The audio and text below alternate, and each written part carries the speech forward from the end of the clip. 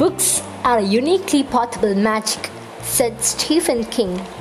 Hi everybody, today I am here to present a book review on the book The Invisible Man by H.G. Wells.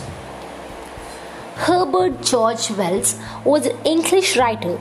He was best known for such science fiction novels as The Time Machine and The Wars of the Worlds.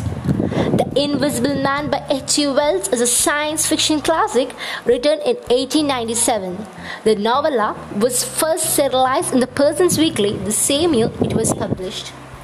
Griffin is a scientist who devotes himself to the field of optics.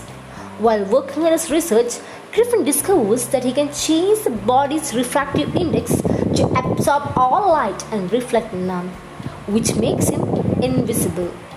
The scientist uses himself as his first experimentation subject, but fails to reverse the process.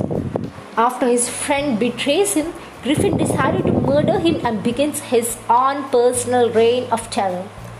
What if what you consider a blessing is also a curse? The Invisible Man by H.G. Wells touches on this very same question. How many of us would like to be invisible? That's what the protagonist Griffin thought when he became invisible, only to find it to be the ban of his existence. Yes, there are some positive aspects, but H.G. Wells concentrated mostly on the negative ones.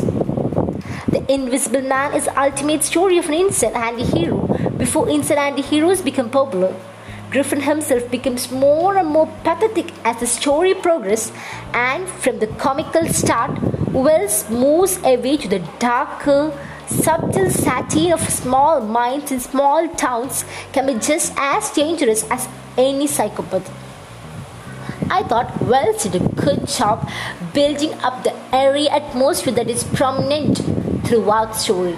However, one could tell that Wells is a master storyteller, and I find myself engrossed in the story for several chapters. I also found period details in the book very interesting. The novella illustrates that humans should not interface with the laws of nature. Nature should remain as the creator wants it to be. If nature is manipulated and access to science, humanity will be doomed. I request and suggest all should go through this amazing science fiction novel. Let us thank H.G. Wells for this extraordinary contribution to the world of literature. Let me pack up my words by saying a quote of H.G. Wells. If you fell down yesterday, stand up today. Thank you.